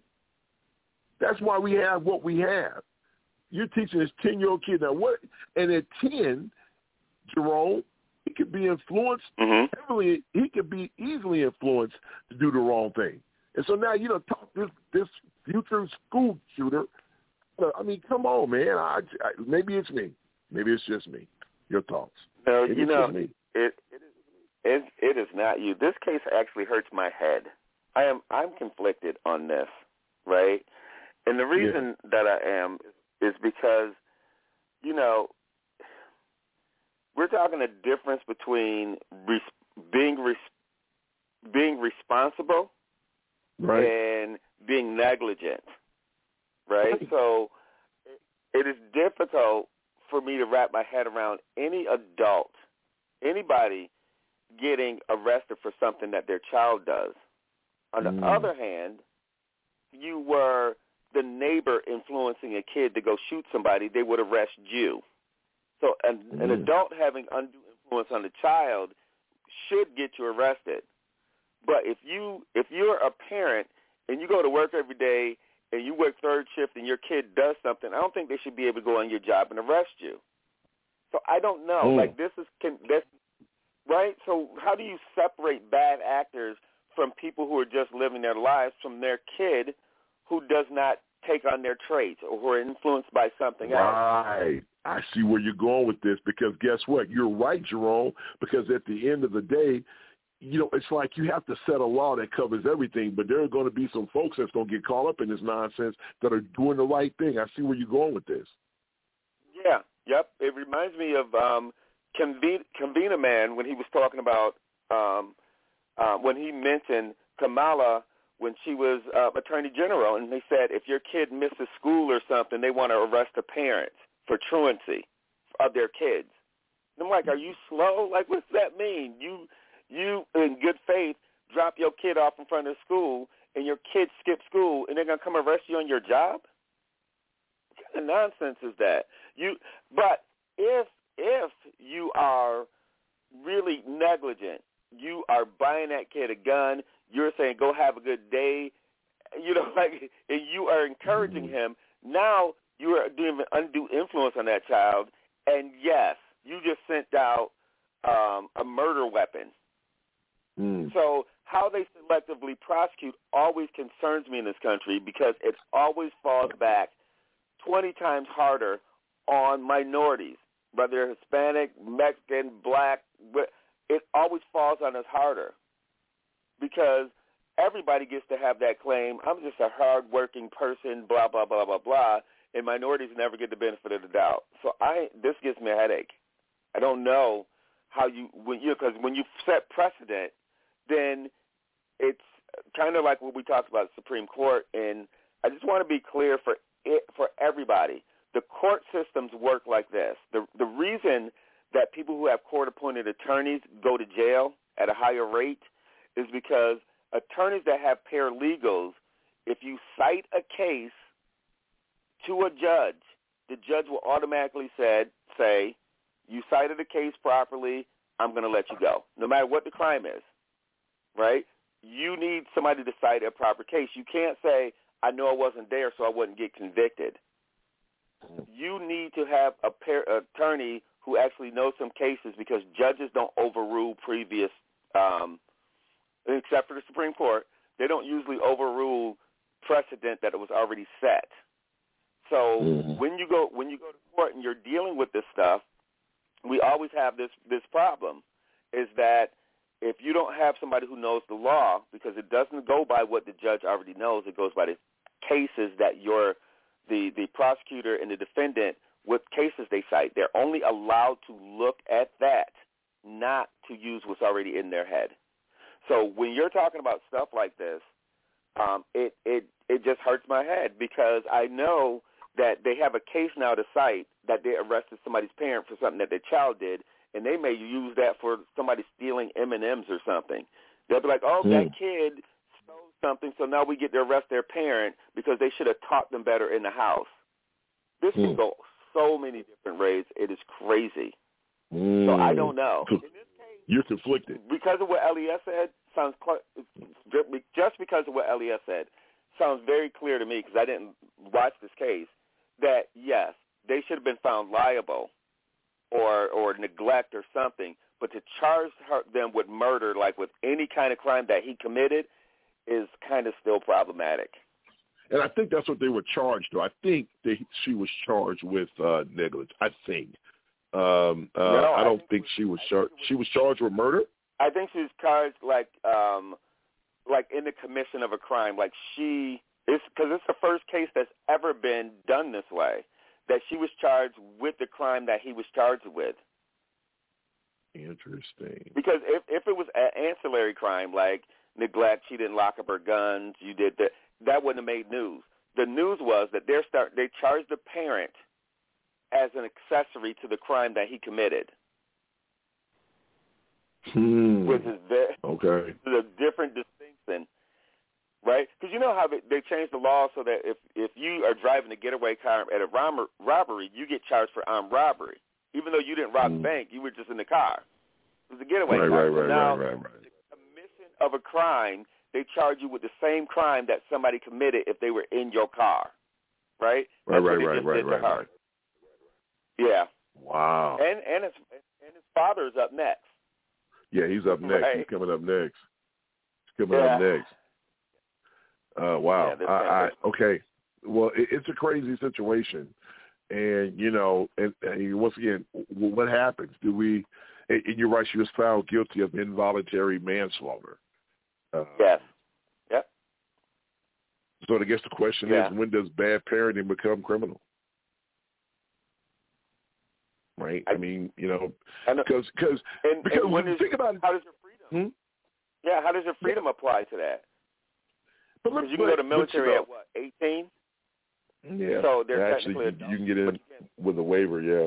But the bigger question here is, here's the bigger question, gentlemen, and I think it's, we're not going to dig into it this morning because I definitely want to spend more time on this next topic. But the bigger issue here is, your actions have consequences. If you are a bad parent, how is that any different than you leaving an unattended gun at a schoolyard? I mean, it just seems to me that your actions, if your bad actions causes someone's death, then how are you not, like in this case? I mean, you're right, Jerome. It makes my head hurt because I just don't know what the right answer is here. You're right. You may have, I remember this, and I know it's a TV show, but I remember the episode of Good Times when Mad Dog shot JJ, and then they were standing outside of the, remember that scene? And he was like, she said, when Donna, I call her Donna because that was Fred's wife, girlfriend, but she was the mother in that episode. And remember, she said, I hate you. And I wish my other kids don't show up like you. And she talked about her father.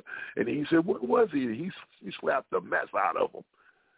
And that's a perfect example of a mother trying to do the right thing, and that son just strayed away because of lack of parental guidance. And at the end, what did James Evans say?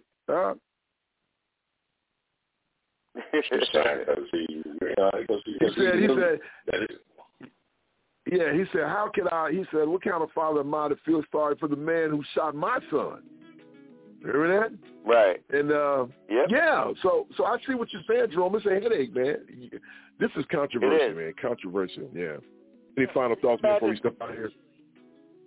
Yeah, really quickly. If remember when you said that about the military? Imagine if you signed a waiver for your kid to go to military and they committed a war crime. Do the international court get to go back and get the parent and charge them? Look at you. Look at you. That's a drop the mic moment, Jerome. I'm going to let you have that. All right, we're going to step out. That's good. That's a good one. We're going to step out, take a break. We'll be right back after this. Don't you go anywhere. Wow, that's good. That's a good one, man. That's a good one. It's Super Bowl time, and I mean, look at this thing. Why is it shaped like this? The answer?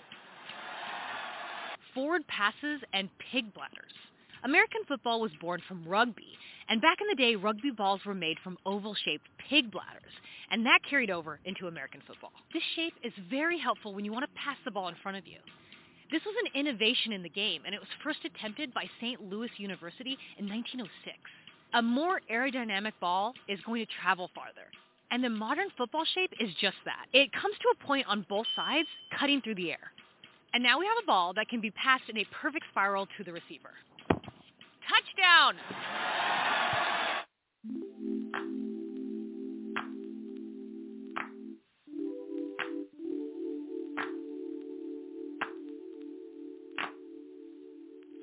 My life wasn't perfect, I know that now. When it came crashing down, all I know is that I need you around. When it comes crashing down, all I need is not to feel so much alone. So step inside my zone, baby, you can give me everything I want. Everything I want.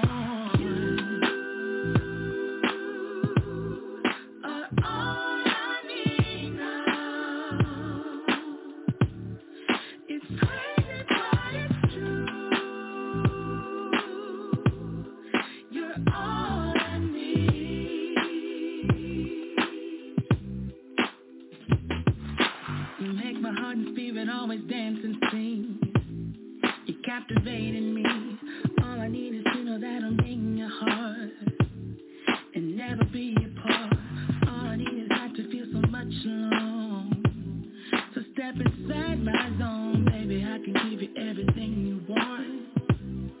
Everything you want.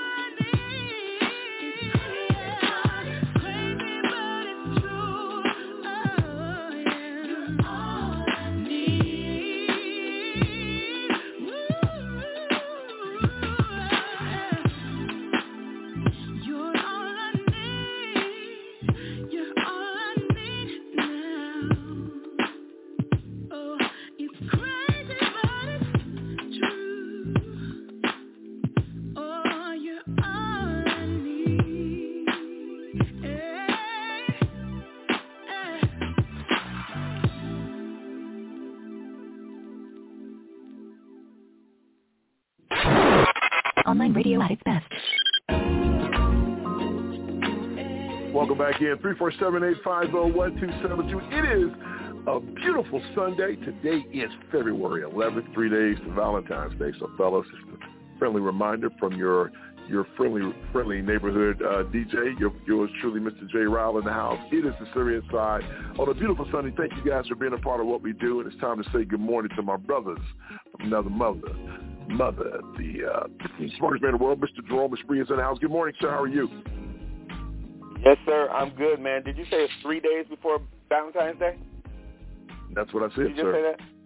Yeah. Okay, so Jerome will be on the market the day after Valentine's Day because I don't date before Valentine's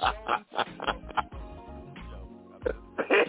There you go, bro. Break up with him before Valentine's Day. Save yourself some coin or start dating after Valentine's Day. I'm with you, bro. There you go. That's a smart marketing move. Hallmark will be pissed off at you for those comments, but I digress.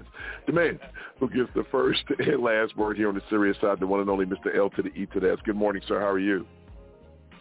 Good morning to you, and good morning, Nessa. Good morning, Kathleen. Good morning, Momo B. And yesterday was Momo B's birthday, and happy birthday, Momo B. I'm saying on the air, but I did wish to you yesterday. Good morning, little sister. Good morning, Married Music. And Married Music, that first song was Bring It Down. It's by Magic Problems. And that last song was You Are For All I Need Is by Spring Gang featuring Lakeisha Nugent. And good morning, the sister. Good morning, Will Delia. Good morning, my brother Hawk. And good morning, my brother Jerome. Now, you said that first song was by who? It says Magic Problem is what it said. No, that's by Divine Culture. It's a cover for SWV's Rain and New Editions Can't Stand the Rain. Yeah, so I don't know. Maybe it's Divine Culture. I wanted to yell when I heard that because they should not have given him permission to remake either one of those two. But that's my. I was yelling. It's on mute, but I was yelling about that. And there you go. Don and our black Don Cornelius is weighed in. He's a music critic now, my man. Oh man. Yeah. You can't hurt my feelings by destroying classics. That's not a thing. There's so many other things. Don't mess up the classics. Listen to Jerome. Well, you don't watch movies then because they remaking a whole bunch of stuff. I hear you, brother. I want to say what's up to the pastor. What's happening to you? I know you're. Yeah, don't get me started on that. I want to say what's up to the pastor. I want to say what's happening to you. I want to say what's up to a whole bunch of people that's listening. I appreciate you. I also want to send our thoughts and prayers out to the people out there on the West Coast. You know, when Kavina man, Mr. Elias, made those comments about his about getting out before the rain came, I didn't realize that, boy, man, that was a bad situation on the West Coast. Yeah. Yeah, wow. So thoughts and prayers to those people. I want to say happy birthday to Momo BZ and the Heezy. Getting older every day, but looking good as wine. Super Bowl. What are we doing, guys? So Super Bowl is today. Mr. Elias, are you having a Super Bowl party? Probably not, because you're going to be on an airplane, right? Correct, sir. I plowed. Yeah, I'm out of here today, so yeah. Mm-hmm. Okay. All right. Well, okay. So, well, wait a minute. Are we doing on a need-to-know basis, or is that going to have to be kicked to next week? Yeah, we're going to have to kick it down the road. We have to kick the can. Oh, all right. We're kicking the can. All right, folks. I'm sorry. We'll get you. We owe you. We put something on it, so next week we'll be back with that. So let me get some Super Bowl picks. Let me start with you, Jerome, man. Who you going with? Okay. This is tough for me because I really don't want San Francisco because of the whole Colin Kaepernick. Never been a San Francisco fan, but I'm also not a Taylor Swift fan. So this is the ancillary. Hater. You're a hater. Oh my God, you're a hater. I gotta say that I'm gonna push for Patrick Mahomes to win. So I'm gonna go with Kansas City. Oh, okay. I don't mean to pull a Kanye on them, but I'm just saying. Yeah. You know, Beyonce got 32 Grammys and no album of the year. I just want to put that out there. Oh, look at you. Just horrible, man. You just look at this dude here, man. Okay. I'm saying there's a default. I would like to see their quarterback, Mahomes, break those Tom Brady records. And so I'm going to cheer for the record more than I'm going to cheer for their team. Yeah. I'm with you on that one. Okay. What about you, Mr. Elias? I think we already know, but just make it official. Do you need to ask, Kansas City, man? I'm a Chiefs fan. I've been going to Chiefs fan since the 90s, man. So I'm going to KC all day, every day.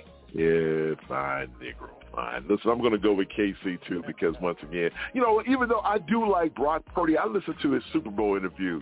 He's a man of God, man. I'm like, God dang it, how can I root against this kid? Mr. Irrelevant. But I am going to root against him because, like you said, Jerome, what happened with Colin Kaepernick, what they did to Colin Kaepernick, and I just can't do it. Plus, they beat my Eagles too, man. So I'm not no. I just got to go against them all the way around. Yeah. So I'm going with. Plus, like you, I wanted them to knock Tom Brady off this pedestal. So I want Patrick Mahomes is well ahead of Brady as far as pace, so I just want them to keep stacking them up. If my team's not in there, I'm going to go with the Chiefs. So all three of us are Chiefs fans today, and once again, be safe if you're out celebrating today. Mr. Elias, it looks like the birthday girl's trying to get in here. Let's try to get her in here real quick because I want to spend some time on this next topic. Let's bring in Mr. Elias, Momo Beasley from the Heat. What's up, Momo? Happy birthday to you. Momo. Yes, hello, it's my birthday. I'm hungover. Don't talk too much. But thank you. Hello, everybody. It's my birthday. Well, whenever. Okay. I love y'all. Look, I love y'all. You too, but baby. yeah, I got kicked out. Every time I go somewhere my birthday, I get kicked out. So it ain't nothing changed. I got kicked out wherever I was. Damn. Your birthday till you get kicked out. That's how you know it's your birthday. Oh, damn. Jesus Christ. I don't remember what day it was, but I got kicked out as per usual, and I don't even care. Like, Wow. That's what I'm talking about. But hey, I had fun wherever I was. Oh, my God. Yeah. Okay. I had fun. And I'm happy to be here with you guys this morning. How about that? Oh, wow. Well, how about that? Well, I tell you what, and once you nobody had hang to out. bail me out. But nobody had to bail me out. Oh, well, good. Oh, my God. I don't even know how to respond to that. All right, listen, Momo, we're going to leave your mic on. This is an every-year event. That's true. You do. And some Hennessy between. Okay, we're going to, here we go. Let's get to this last topic. We're going to leave her. Stay on board for this one. Stay on board for this one. Stay on board. Online radio at its best. Let me ask you a question, Dr. Umar. Are you totally against interracial relationships? I am totally against it, and I want to make sure you understand why. I am against the snow bunny crisis, and I want your white listeners to understand. Because people be trying to say stuff like, he's the black Hitler. I'm not the black Hitler. I am in no way interested in hurting or harming the life of any human. White, Asian, Chinese, I believe in respecting everybody. Mm-hmm. The reason I'm against interracial marriage, Envy and Charlemagne, is because marriage is an economic contract. It's an economic contract. Most women do not marry down in status. They marry up. And if you don't believe me, show me a rich white woman married to a broke-ass black man. Have you ever seen a rich white woman marry a broke-ass black man? No, you have not, and you never will. Because marriage ain't about love, it's not colorblind, and it is totally economic. So if marriage is an economic unification and a contract, how can we, who don't have enough already, give so much to the white woman and to white people who have already taken too much when we got all these black women out here who will never get married? Only 1 out of every 4 black women in America will ever taste marriage, and half of them who taste marriage will be divorced within 5 years. If you want to save the black family, if you want to save the black family, you have to protect it. And in order to protect it, you have to be against interracial marriage. You can't say, I love the black family, but I don't have a problem with interracial marriage. Well, so this is a topic that I definitely want to spend some time on. And I got to thinking about this when I was watching Kamala Harris deliver some remarks. All right, then, and actually what Ketanji Brown said during the Supreme, we talked about that earlier. And I said to myself, we embrace these people as being amongst us, all my sisters and we got to uplift the black culture and blah, blah, blah, blah, blah. But if you down with the black culture, if you down with our people, if we embrace you, you go marry somebody white? I mean, so and I don't want people to take this the wrong way because I'm pretty sure they will. But if there's something on my mind, I just want to talk about it. So this is therapy for me. And, listen, I don't have for the record, you can marry who you want to marry. But I'm just thinking that when we embrace these people, like when that whole thing went down with Ketanji Brown during the Senate confirmation hearings, how all the sisterhoods embraced her and stuff like that. But you couldn't go out here and marry a brother. You had to marry a white dude. So somebody tell me that I'm wrong here, and I'm not even right. It's not a right or wrong situation. Like I said, I don't really care who you marry, but am I? Who you asking? I don't know. I'm just asking. Am I in left field? Since you bumping your gun, lady on the panel. No. Listen, this topic was on the agenda before we even knew you were going to call in, so they got to do with you. I don't know who would answer that question. Jerome? Mr. Elias? It doesn't matter. It just, okay, since you're bumping your gums, you answer. Would you marry a white guy? Who's going to answer that question? I said a white person. It doesn't matter. I said, but you all down, and I just gave that as an example. Okay. You down for the cause, but then you go and marry somebody of the opposite race. So since you running your mouth, why don't you go ahead and take it?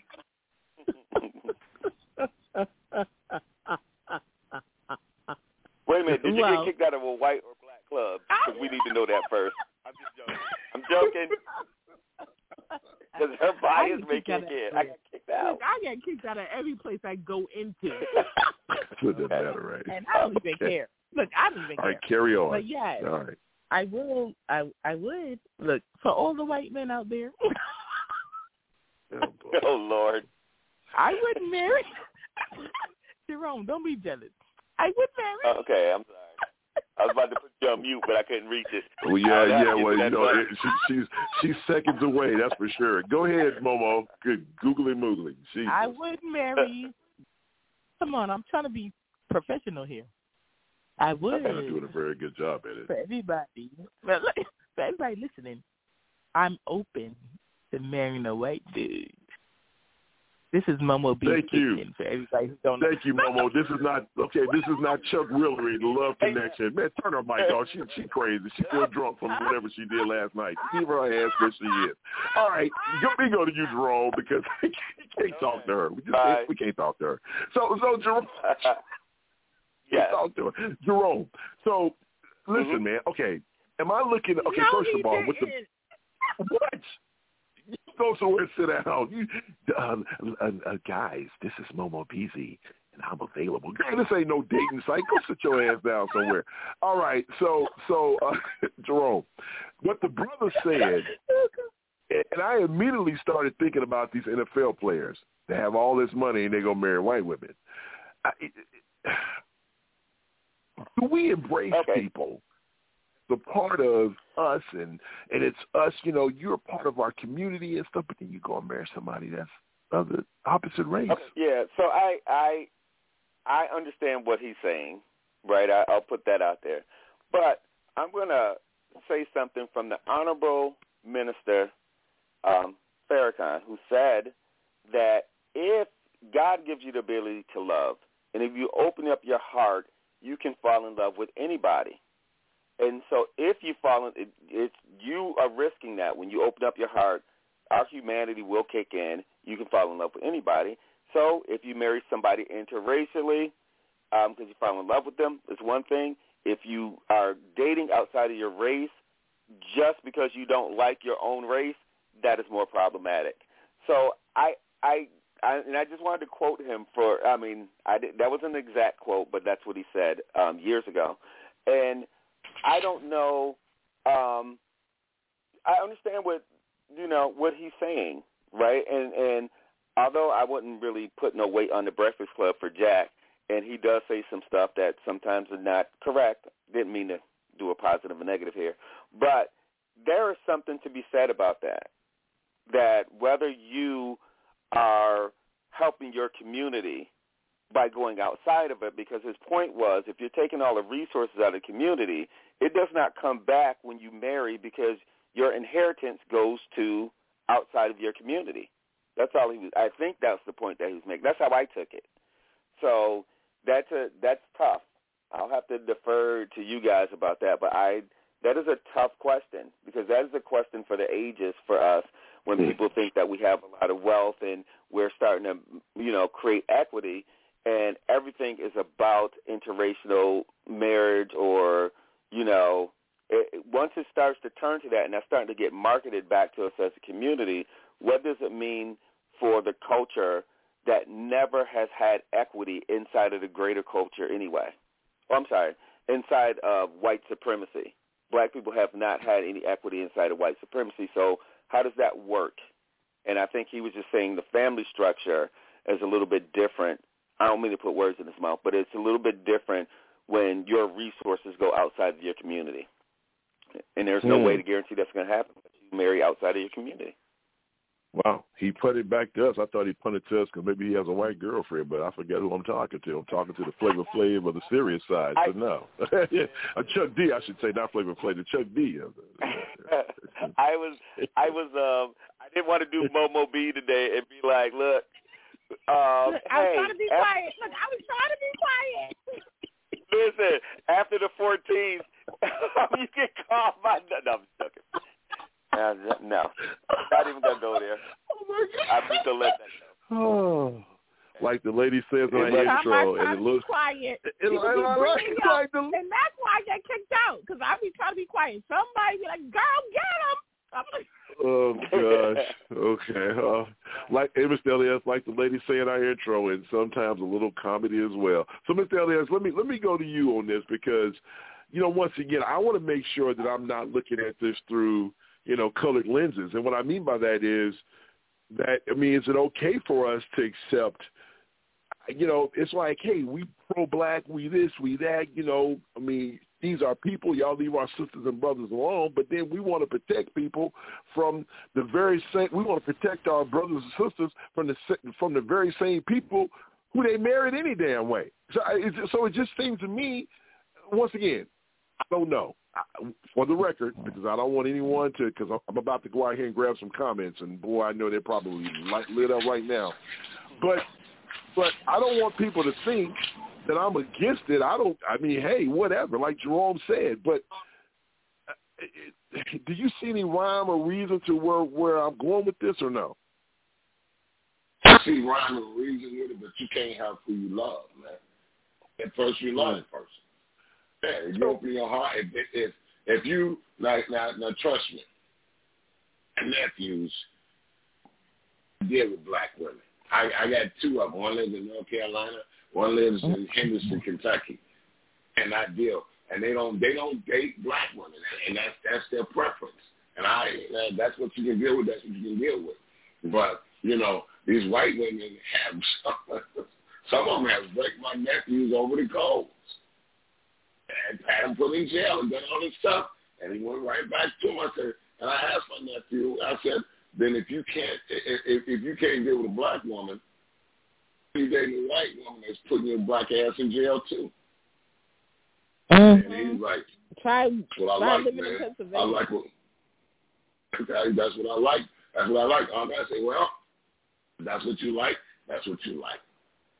I get it if that's what you, and because their mother, God bless, beautiful black woman, beautiful.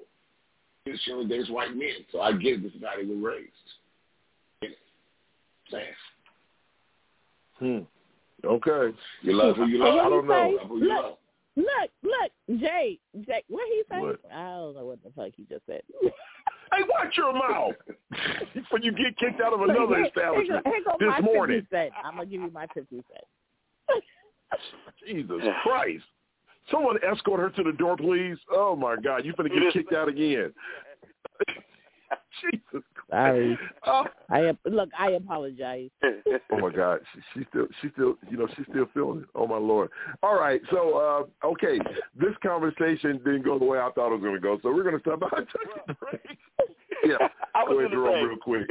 Yeah. Well, I understand what they're saying. I'm just saying that when it comes to what he said, now not even my personal opinion, but what Umar Johnson said, from his perspective, I understand that because he's making the point that just like with the Native American community, they start marrying outside of Native Americans, they dilute their culture. Black people are the only people who don't think that we have a culture so that it's okay to be outside of it. I don't know what the answer to the question is, but I'm just saying that's always problematic in any culture that wants to maintain their culture. Because white folks do not accept other people's culture. They will assimilate it and melt it into something else, but they will not accept your culture as a whole. Wow, that's some good stuff. That's problematic. All right, I got to go grab comments. We'll take a news break, and we'll be right back after this. You don't sound happy about that. I don't. One of Africa's largest banking groups is confirming the death of its chief executive in a helicopter crash in Southern California.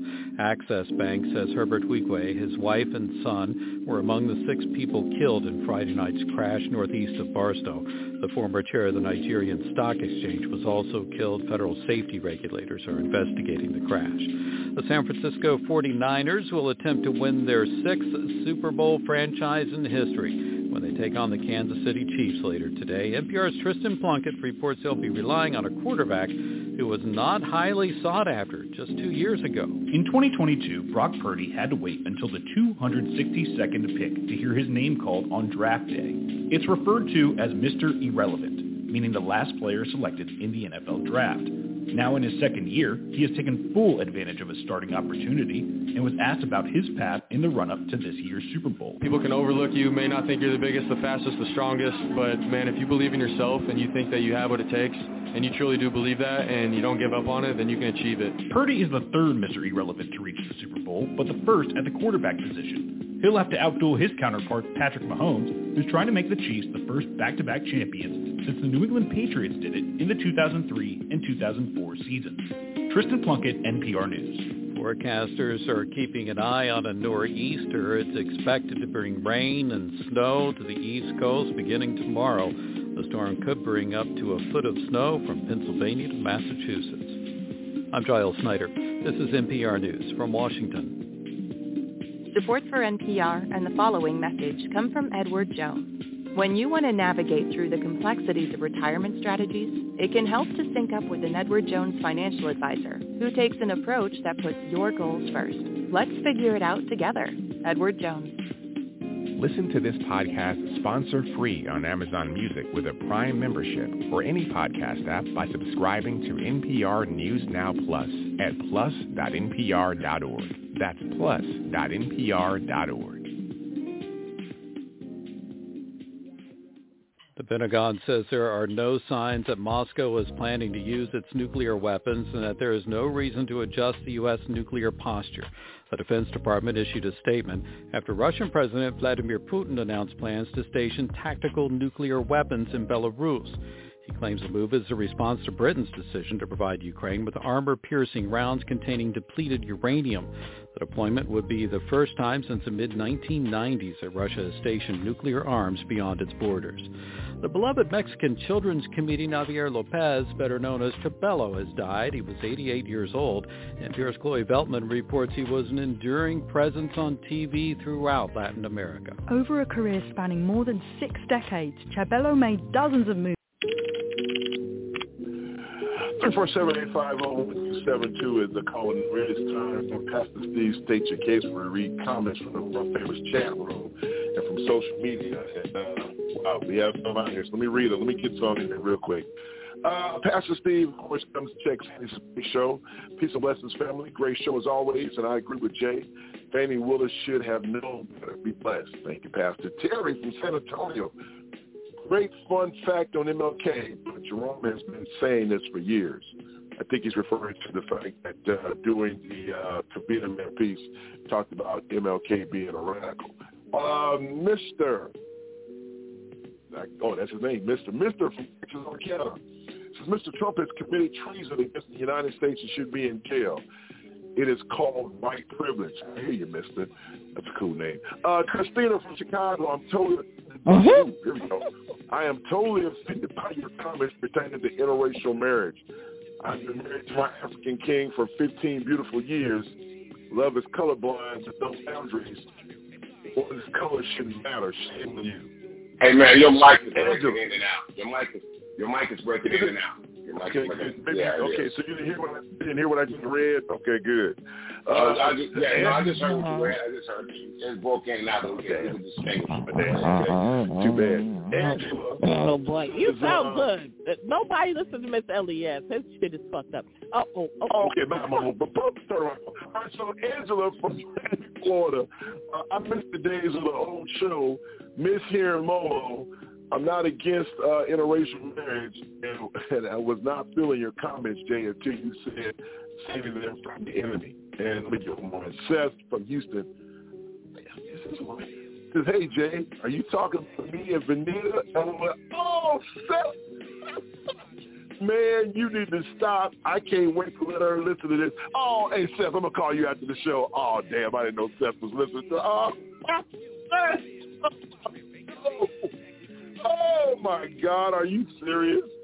Seth is a guy that I know, and he's an interracial. Anyway. Online radio at its best. Seth, I didn't know Seth was to the damn show. Seth, I'll call you after the show. It's time for our final thoughts, and we're going to turn Momo B's mic back on. Miss Drunkenness, final thoughts. Oh, my God. Oh, y'all playing. First of all, it's my birthday. It's been my birthday for 3 days, and I appreciate my birthday. And thank you. I think somebody texted me something, but I'm sure it wasn't you, Jay. I think it was Elias. Said, thank you, Elias. Yeah. I love you. And anyhow, Jerome didn't text me either, and I don't know. But anyway, it's my birthday, and I love it. And I've been kicked out. Every time I go somewhere, I always get kicked out. And that's what's making it a fun time. And that's me, Momo B. Thank you. Love y'all. Love you too, baby. Oh, good. All right, bro, man. Final thoughts. Mr. Final thoughts. Okay. Yeah, since it's Black History Month and I didn't do anything today, I just want to say this. Libya's President Muammar Gaddafi gave $300 million to other nations and put up $100 million to create a satellite system for other countries so that they didn't have to go through European phone companies to make their phone calls. And he put up $100 million a year just for phone calls. And we wonder why that guy was killed. Well, the African Development Bank was being set up with $70 billion so that other nations could borrow money without going through the IMF or the World Bank, and they can have zero-interest loans. And on the island of St. Kitts, he was going to set up a Caribbean Development Bank with $1 billion so that they can have zero-interest loans. And so in the nature of Black history, to tell you something that you didn't know, that man was not killed because he did anything to anybody but Europeans. So happy Black History moment. President Gaddafi. All right, Mr. Elias, man. All right. First and last word. I'm like. Well, like I always say, folks, you get out and vote. You don't get out and vote, you don't have a voice. So, look, you know our democracy is in peril. Get out and vote the right way. Don't vote the wrong way. Vote your pocketbook and vote your conscience. If your conscience tell you to vote for Trump, you probably need to look at your conscience. Interesting. You know, as we all celebrate Super Bowl Sunday and spend time with family and friends, a year ago today, my family lost a very special member of our family and friends.